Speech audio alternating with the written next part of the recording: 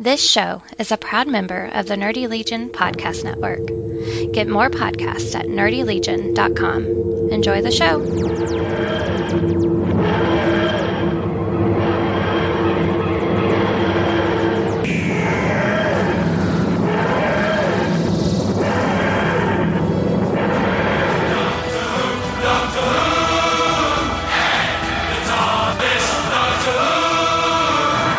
People assume that time is a strict progression of cause to effect, but actually, from a non-linear, non-subjective viewpoint, it's more like a big ball of wibbly-wobbly, timey-wimey stuff.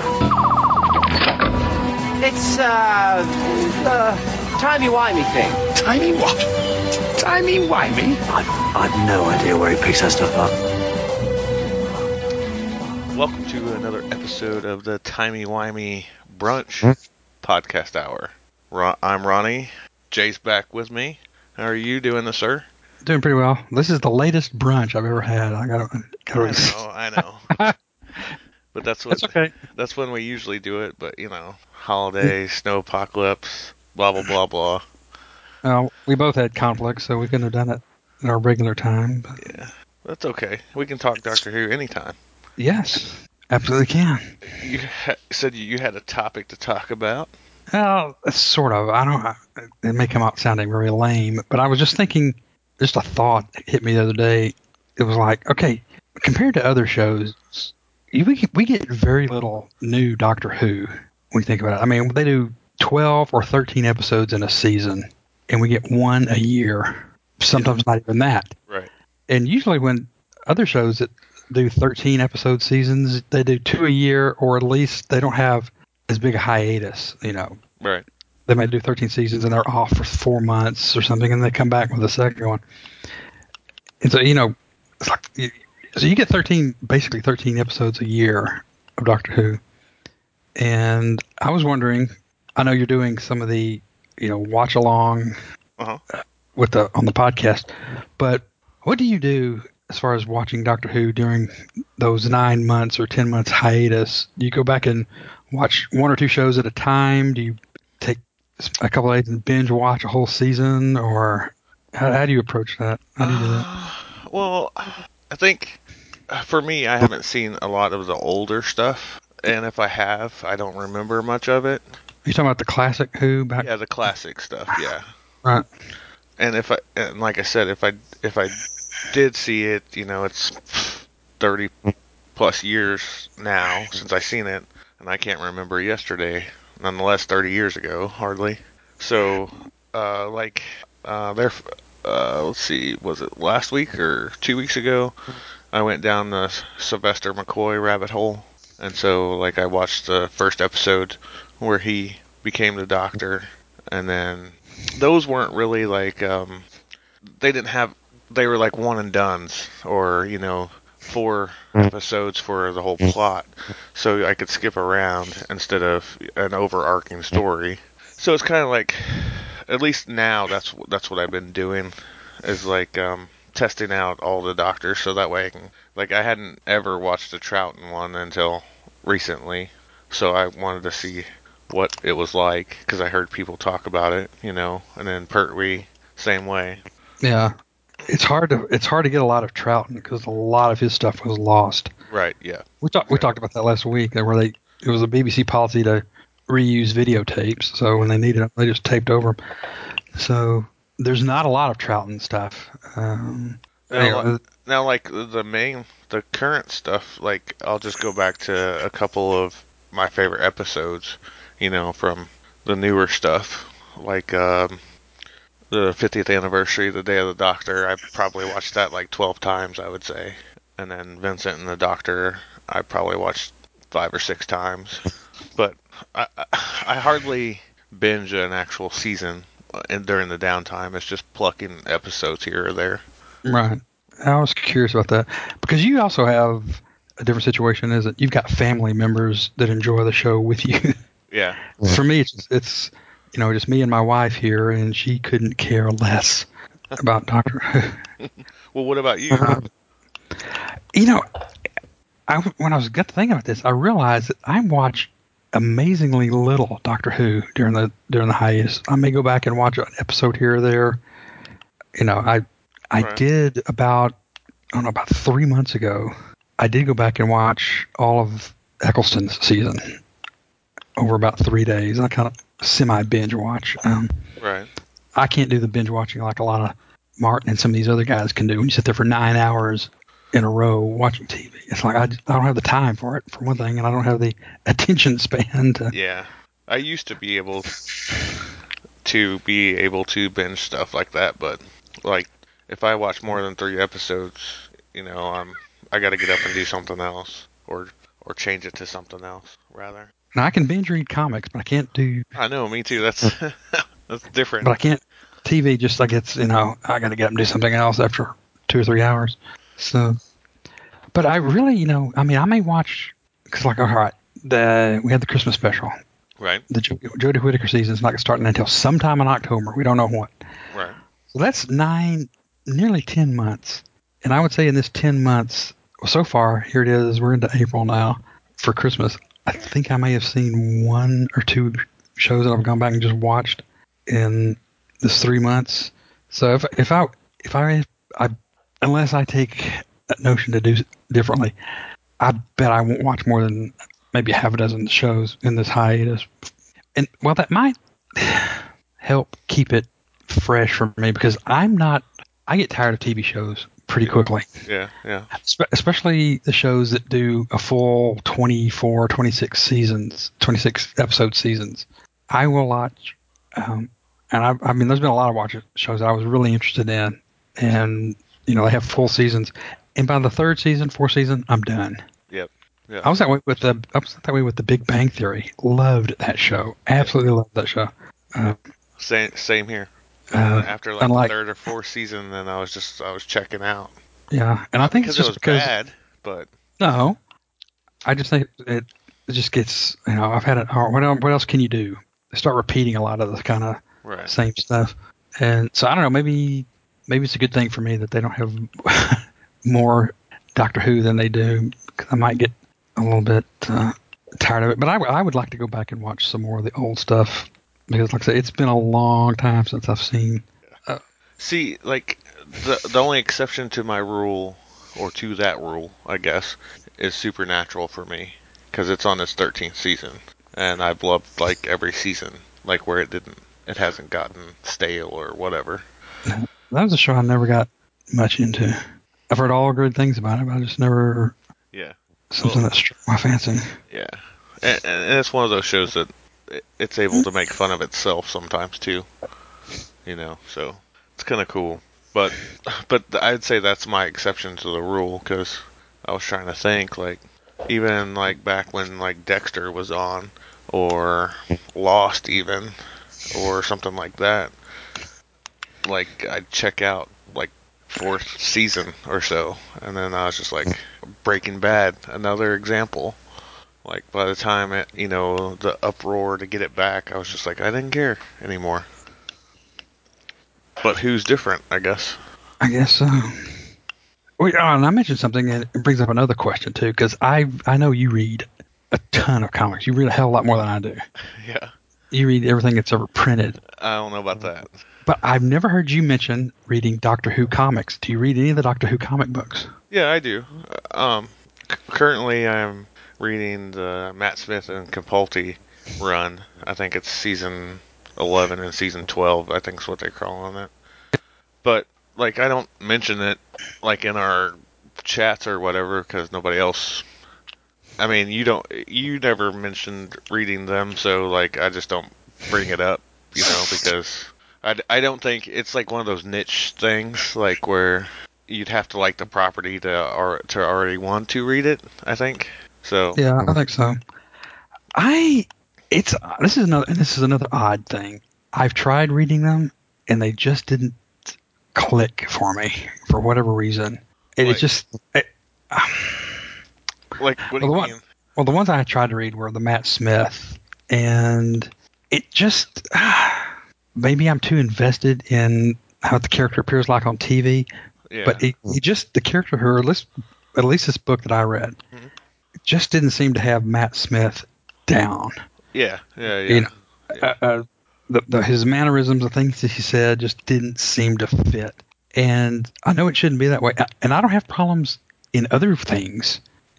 You know, I was like, I read all Batman, but it doesn't matter if the Batman in the comic books is like the TV characters or the movie characters. In fact, I don't give a rat's. I like it that they are different. Right. So it's odd that that's that way with Doctor Who, because I really, in everything else, I don't care that if it's a little different or not like this, or if the show is not like the comic books. I couldn't care less. This, for some reason, kind of, got to me. I was like, I read it. I haven't read any of the books with the Ninth Doctor, Christopher Eccleston, and I probably need to. I think I might enjoy them. Yeah. Because he really, he didn't get a chance to really fulfill all his potential, I think. Right. As the Doctor. That. After leaving after only one season, so. Yeah. Well, I didn't read any Who until probably like 2 years ago at Free Comic Book Day. They had one, and it started off an event, like a five book event, I think, and it was like the 5-ish Doctors or the 5 Doctors or something, and it had Eccleston, Tennant, Smith, and Capaldi, like in one big caper, but they kept going back in time to all of the Doctors during that 5 or 6 issue event. And after that, I was like, yeah, they're cool. I'll pick them up. Interesting. But those are that event is the actual only floppies I have. Everything else that I've read has been digital. Wow. Okay. Interesting. Speaking of which, you said the 5 Doctors. Have you seen that show? It's on the old series. I think it was the 25th anniversary of Doctor Who. The 5 Doctors. Yes, I have. That's a good episode, especially if you want to try to get a taste of what all the Doctors are like, because you see bits and pieces of them. Mm-hmm. Because Hartnell had died, so they had somebody else playing the first Doctor. But there was Troughton, Pertwee. They couldn't get Tom Baker. He didn't want to participate. Yeah. So they kind of came up with a half-assed way of getting him into the show. Right. By having him be frozen in some sort of a temporal something or other. And then Peter Davison, which he was nearing the end of his run, I think, when that show came out. But that was a good show as far as one of the better arcs. And it would be a good introduction if anybody wanted to sample what some of the original series was like. Yeah. And of course, it has the Master in it. Oh, I'll have to check that out, because like I said, I haven't seen that one forever. Again. Yeah, it's really funny, and there's a lot of humor in it, because all these Doctors are together, and they invariably don't like each other. Especially Troughton and Pertwee. They just don't get along at all. Yeah, I'll definitely have to check that out. I might watch that on the train to C2E2. Yes, C2E2, yes. But and then there's the 5-ish Doctors. Have you seen that? Yes, I thought that was pretty damn funny. Yeah, because it just reminded me when you said that Baker didn't want to participate or whatever, because Eccleston didn't want to participate in the 50th anniversary either, but they got him in there. Right.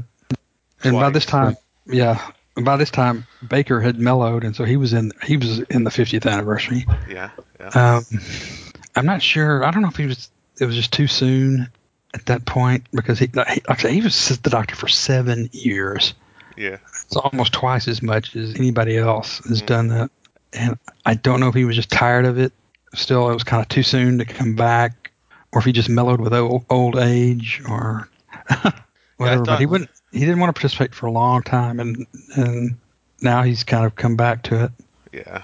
That was one thing I brought up to Shane and Austin on. We did the watch along for this coming week's episode of the Day of the Doctor, the 50th anniversary. Right. So this question came up to them, so I'm going to ask you, so everybody will hear it first, I guess. But with Baker and Smith coming together at the end, yeah, for the first time, do you think that's both successful or ratings-wise Doctors, like, coming together? or most. I know not like most popular because that's objective or whatever or subjective whatever. But like from BBC Doctor Who rating standpoint, do you think that would be what that would be? It could be. I mean, I don't know that Matt Smith's shows were more. Well, the 50th anniversary was, because that was seen by, I think, they estimated that was seen like 500 million people. Right. Yeah. Some ridiculous. I mean, it was a global television phenomenon. But I don't know if Matt Smith if you looked at his whole run, if his shows are any more ratings popular than Tennant. I mean, Tennant is really, at least the opinions I hear, he's kind of like everybody's favorite of the new series. Although Matt Smith was pretty popular too, but yeah, I don't know. There was definitely by that little cameo in the counter. I don't know if it was just because he was the current Doctor, right?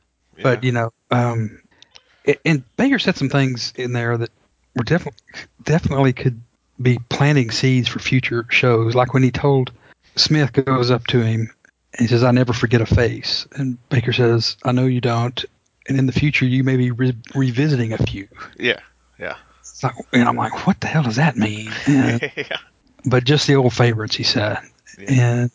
And so you're like, okay, are they going to bring back some of the older Doctors? And how are they going to do that? Because, I think Baker's the only one Troughton's gone. Hartnell's gone. You still got Baker. You got Colin Baker and Sylvester McCoy and Peter Davison are still alive. And McCann's still alive. And McCann. But the others, the first the guys, Colin Baker, they're getting pretty long in the tooth. So if you're going to bring them back, you better do it pretty damn soon. Yeah. Because, but actually, they planted some seeds, potential seeds of what they could do in the future. But of course, that was Moffat. Now Chibnall's taking over. He may not want to do any of that. So. Right. Which it's it's out there for the open. Another interesting thing, since before we jump off to something else about that scene that I thought was interesting that I didn't think about when we rewatched it, but where they're looking at the stasis painting or stasis cube or whatever it's called, and Baker meets Smith there because both of their TARDISes, or all three of their both of their TARDIS are in there, and then Tennant leaves and says he doesn't want to go, and Matt Smith makes the joke that he always says that, or I always said that, or whatever. Yes. The octagon-shaped things, like when Tom Baker's control room are on the wall. So it's almost like, because they're supposed to be in a gallery, but you don't ever see any other people looking at any of the paintings. You just see the unit people and then the Doctor and the companions.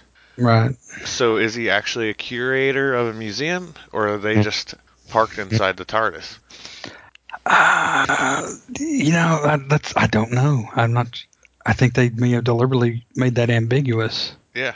Because you're right. Nobody else goes in there, and Baker makes more than one allusion to things that would indicate he is a Doctor. I know you don't. I never forget a face. Matt Smith is implying right now that you are a previous incarnation of me, of us. Right.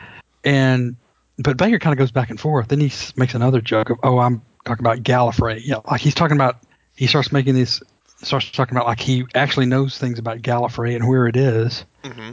Because it's not lost or fallen. Right, it's not lost or fallen. Yeah. But then he backs off from that and saying, I'm just a humble curator. I'm sure I wouldn't know any about any of that. Yeah. But I think that's a ruse. Yeah. And then he gives his trademark who knows thing. Right. And then the joke that they make there is, I think Matt Smith asks, "Is that what I'm supposed to do now? Go looking for Gallifrey?" And Baker says something like, "Well, I'll tell you what I would do if I were you." And then he laughs and goes, "Maybe I was you, or maybe you were me." Yeah, right. Yeah.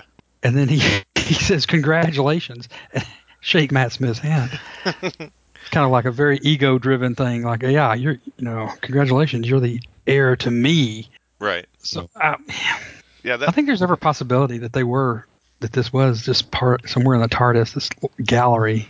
Mm-hmm. and they were just parked inside itself type thing. Yeah. Like a different room of the TARDIS that we hadn't seen. Like the library and the swimming pool and the wardrobe room and tons of other rooms that they mentioned that we've never actually seen before. Yep. No, there's just, like on the surface, that's just like a cool scene, because a previous doctor is talking to another doctor type thing.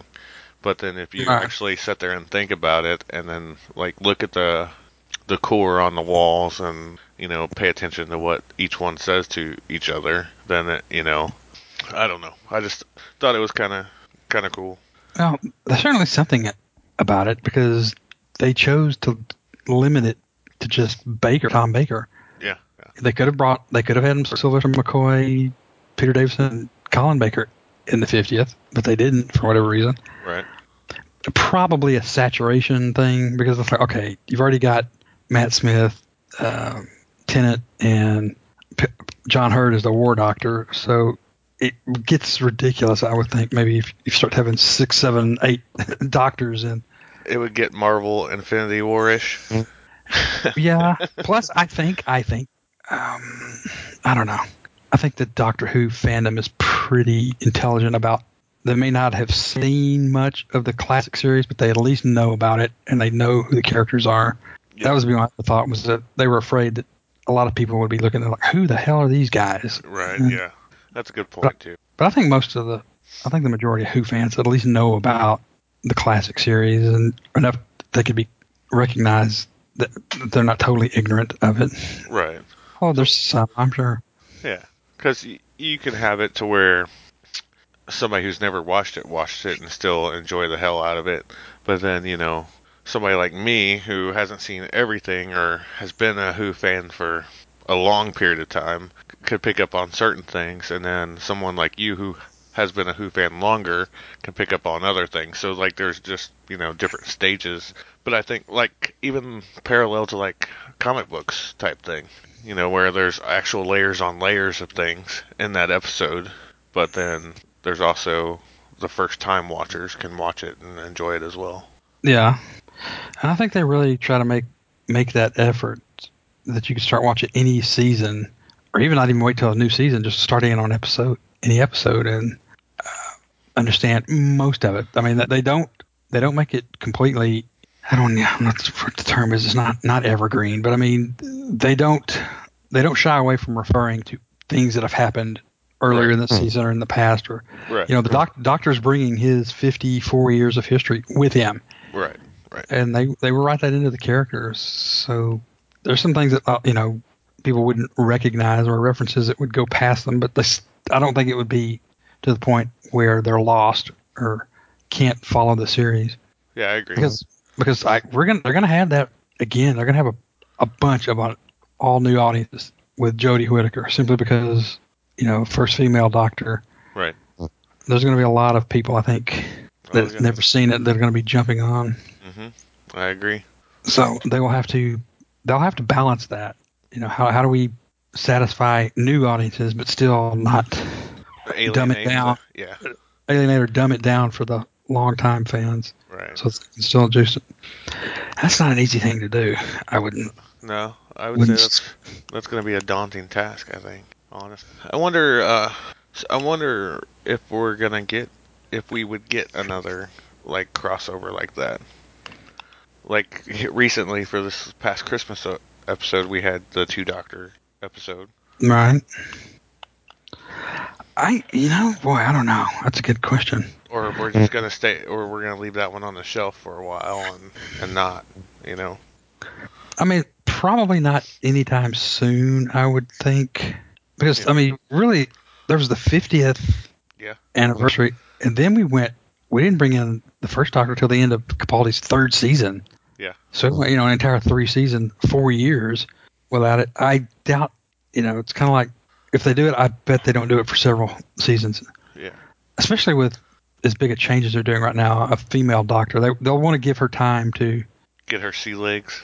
Just build into the character, establish the character, and before they started bringing in old incarnations, because that's a whole new different dynamic when you're talking about a female doctor interacting with all these old male doctors. Yeah. Although there's a lot of humor in there. Yeah. So, Yeah. And that's what I love too. Is I wish we got to see more of the John Hurt War Doctor, just because I like watching that 50th. I think he's my favorite part of the whole thing. To me, anyways. And he did such a damn good job. What's amazing about that is he didn't know, pardon the expression, he didn't know shit from Shinola about Doctor Who at all. Right. He had never watched the show, never seen, had no idea what all this stuff was, and that he was brilliant in that show. No, yeah, even like the reason why he was who he was, to his Mad Maxery type outfit, to Right. just everything. I mean, of course, it's John Hurt too, so Oh yeah, he's just the John Hurt kid.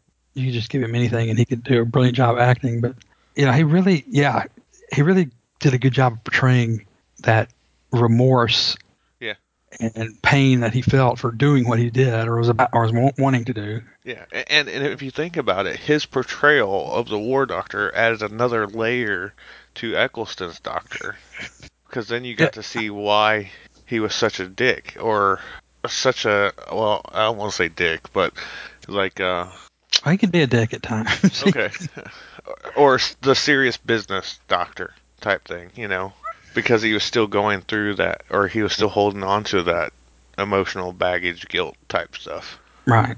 Yeah, he was he was definitely, Eccleston was the morose doctor. Some of it we saw with Capaldi, especially early on. But yeah, Eccleston was definitely, you could tell he was still carrying the scars pretty badly of the Time War and what he had done. Yeah. And I think Hurt laid a good foundation for that, where you could see that, where it traveled over. But I think even more amazing was he brought that seriousness, but he brought a damn good amount of humor to it. Oh yeah, yeah. Especially when he first meets Tennant. He's like, "Am I having a midlife crisis?" Yeah. And you're me. And then he kind of halfway looks at even that one. Yep. Yeah. And then why are you pointing your screwdrivers at me? They're not water pistols, or yeah. What are you gonna do? Assemble a cabinet? Yeah. So he was just brilliant in that. Did you see them film V for Vendetta? I'm sure you have. Yeah, I have. He was good in that too, as the Chancellor. Yes. He was also the voice of the dragon in what was that? Merlin? Was that what it's called? I think so. I didn't see that. I think that's what it was called. I think it was a British TV show too, about Merlin when he was like a kid, like a teenager type thing, and that his voice was in that. But yeah. He also, I don't know, there was a show came back. It was on a British TV show from the 70s. It was a mini series, I, Claudius. Okay. If you ever get a chance to pick that show up, it's good. It's about the first four, sort of the story of the first four Roman emperors. But it mostly focuses on Claudius, who was the fourth. No, wait a minute. Fourth. Augustus, Tiberius, yeah, he was the fourth emperor. It's more, the way they filmed it, it's more like a play that's being filmed than a movie. Okay. But he plays Caligula, the third emperor, who was batshit crazy. I mean, he was insanity on a cracker. He was, and Hurt. He was very young. He was probably in his mid to late 20s when he did that role in the 70s, and it's damn good. It's a 13-part series, I think. I don't know if it's on. I know it's probably not on Netflix or Amazon Prime or any of those, but you might find it somewhere. Okay, I'll take a look for it for sure. If you like anything historical, yeah. I dig historical stuff for sure. That's a digression, but that's another one of the things Hurts. I think that's probably maybe the first thing he did, where he got a lot of notoriety for it. Probably. Sort of career making. Making a show or whatever. Show. Yeah. Yeah. Well, I do not have anything else. Do you have anything else? Not this week, no. Yeah. All right. You want to plug anything? You got anything coming up? Yes. This will probably come out before, but on the next episode of Best of the Rest, an indie comics podcast, Dennis and I interviewed Michael Marisi, who was the writer of the series Image comic series Roche Limit, but he has a new series coming out from Vault in the end of April called Wasted Space. Okay. And we had a conversation with him. And he's going to be at C2E2, but he's not going to be at a table or any panels or anything. So he's just going to be kind of floating around. So I hope to meet him. I hope we get a chance to meet him. But that's cool. Well, I am at Rombar316. In Twitter, Go ahead. Yeah, you are at Jay Forgets. And then Best of the Rest is at BOTR? At BOTR Comics. Okay. And the show here is at Timey Wimey Hour. If anybody has anything that wants Jay and I to talk about, or Austin and the Shane and I, or whoever, tweet us, tag us in something. We'll talk about it. And we are out.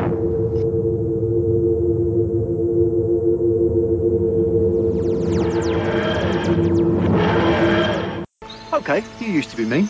You've done all this before. What happens next? I don't remember. How can you forget this? Hey, hang on, it's not my fault. You're obviously not paying enough attention. Reverse the polarity. Why are you pointing your screwdrivers like that? They're scientific instruments, not water pistols.